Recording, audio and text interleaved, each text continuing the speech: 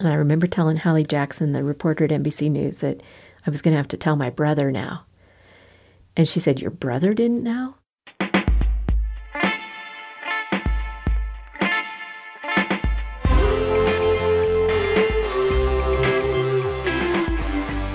From Wyoming Public Media, this is Human Nature. Real stories where humans and our habitat meet. I'm Caroline Ballard. This time, we'll hear about a woman with a secret. Tanya Hansen still remembers the day she was diagnosed with breast cancer like it was yesterday. It was October 2nd, and it was about 10 o'clock in the morning. I'd had a mammogram before that and then some needle biopsies that are just absolutely awful. And went in to see the gynecologist, and he said, "It's breast cancer." And I just burst into tears, and then the power went out.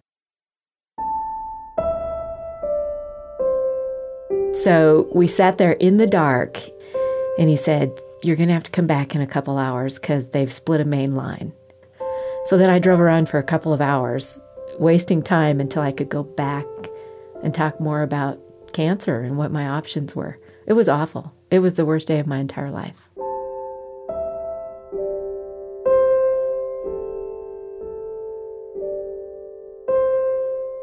Once you get a cancer diagnosis, you feel like you have an invader in your body.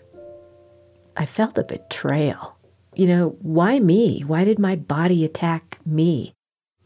And then I was terrified as well, because all the time I had the notion, if anybody finds out I have cancer, I'm an attorney, and so it's a very small world, and I didn't want clients to think I was going to be dying, and I'd lose all my business.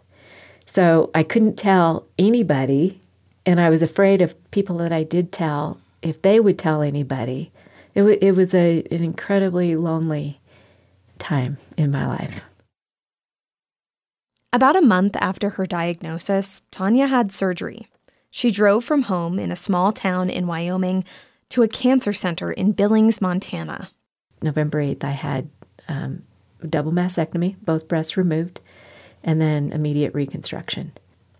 Making the decision to remove was easy. The after effects, though, the scars hurt.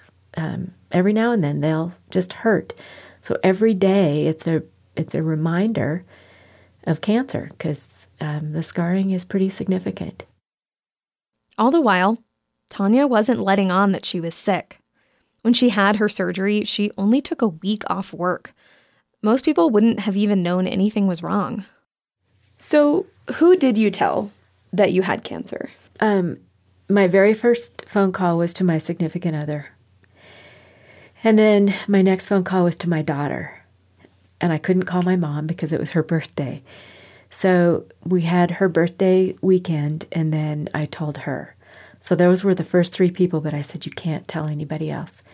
I have a client that is a dear, dear friend, and I told him because he knew something was a little off with me. And then I told my law partner, and that was it. Wow. Yeah, 5 people. And those were the only 5 for a year and a half? Yes. Wow. Yes. I did a good job keeping a secret. Lawyers can keep secrets.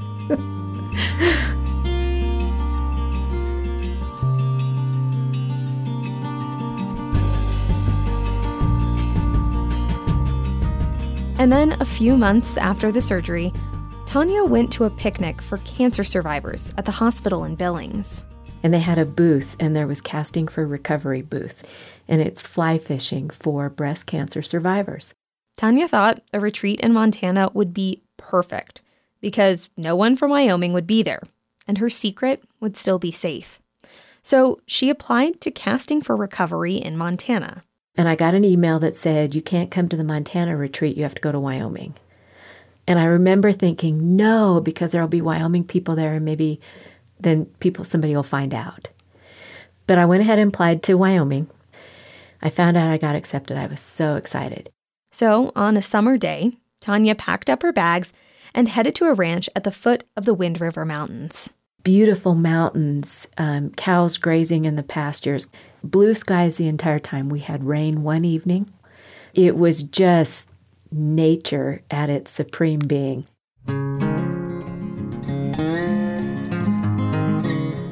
Had you ever fly fished before? I had not, and I'm hooked. I'm absolutely hooked. I call it my new meditation therapy. What was it like to learn? Fly fishing's hard. I did not realize it's so technical. You have to know what the fish are eating, so you have to know about bugs and the life cycle of bugs. You have to know how to tie knots. And then we went out into a yard and actually practiced casting with a piece of yarn at the end of our line, because it's all very, very technical and it's all about timing. So if you go too far, your line's going to end up in the weeds behind you. If you use your wrist instead of your whole arm, your line's just going to wrinkle up in front of you. So in order to get that fly that weighs nothing into the water, you have to do absolutely everything right. And so the fly fishing, the actual casting motion of fly fishing, is kind of an exercise for all of your arm muscles that is non-strenuous. Can you tell me about your first fish? My first fish on a fly. So when I got to Du Bois, I had lunch, and then I went to a fly fishing shop, and I walked in and I said, I want to buy a fly. I want a commemorative fly. So when we went out fishing, the guide tied on my fly, and then right over next to the shore, she says, see if you can get your fly over there. And instantly, one nabbed. And I jerked too fast, and I lost it. But the next time, I caught it, and I kissed my first fish. It was the most spectacular 2.5 days I have spent in a really, really long time. It was a remarkable experience because nobody was asking the cancer questions. We didn't talk about cancer. It was a cancer retreat where nobody talked about cancer. Nobody talked about cancer, except for NBC News. About a week before we got there, we had information that potentially NBC News was going to show up to do a report. I was like, okay, no big deal. NBC News is not coming to Wyoming. I show up at the retreat, and the director says, oh, by the way, NBC News is going to be here, and we'd like you to be interviewed. I went, oh, crumb. If this airs, everybody's going to find out. This morning, we head out west, where some women are learning a new skill, fly fishing. Yeah, NBC's Hallie Jackson explains how catching a fish and letting it go is helping these women heal. On Wyoming's Wind River, it's tough to find trout today. Not that Tanya Hansen minds. And I remember telling Hallie Jackson, the reporter at NBC News, that I was going to have to tell my brother now. And she said, your brother didn't know? I said, I couldn't tell my brother because he might tell someone else.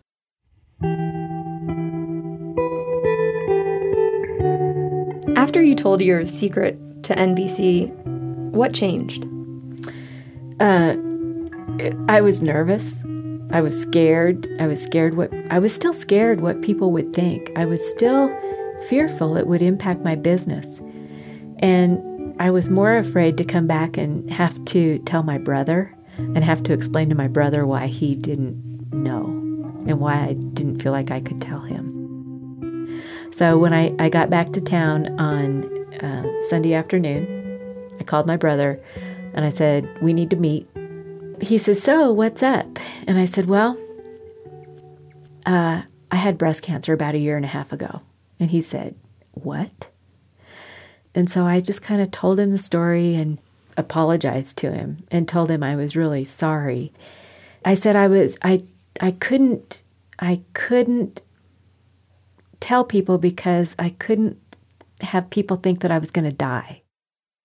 How did you feel inside after that secret was out? Honestly, I kind of feel free now. It feels good to not have a secret anymore. How often do you still fly fish? I fish 3 to 4 times a week. Instead of staying at my office and finishing up that last project, at 5:30, I am out the door. I have my waders on, I have my vest on, and I'm headed to the water.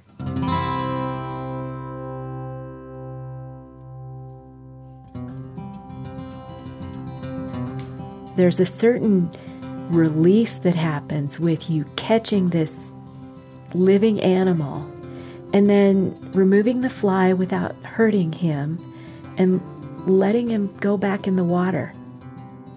Sometimes you have to, kind of let them revive themselves and hold them in the water in order for them to go. So it's almost kind of a healing sensation to catch the fish, be exhilarated, and then say, okay, so go back to your life. And I know you're going to need a little help, so let me help you survive. How did the Casting for Recovery experience and retreat, how did that change you?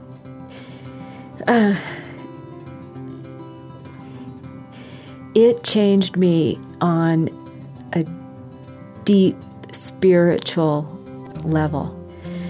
I was not out in nature until I went to that Casting for Recovery retreat, and I got an appreciation for nature. When you look around and you've got grass growing and you've got trees surviving, you've got water flowing no matter what, we are part of that. And so when you can identify with nature, nothing seems impossible. I am more grateful for nature than I've ever been. Every morning I walk along Clear Creek, along a path. And I used to just walk. I used to just be full of my thoughts and full of everything. Now I walk along that creek and I look for fish.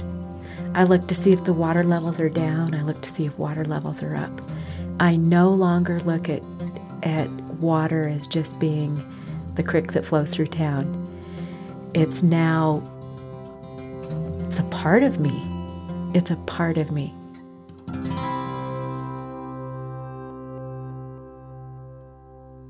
Our storyteller was Tanya Hansen. Today, she's cancer-free. You can learn more at castingforrecovery.org.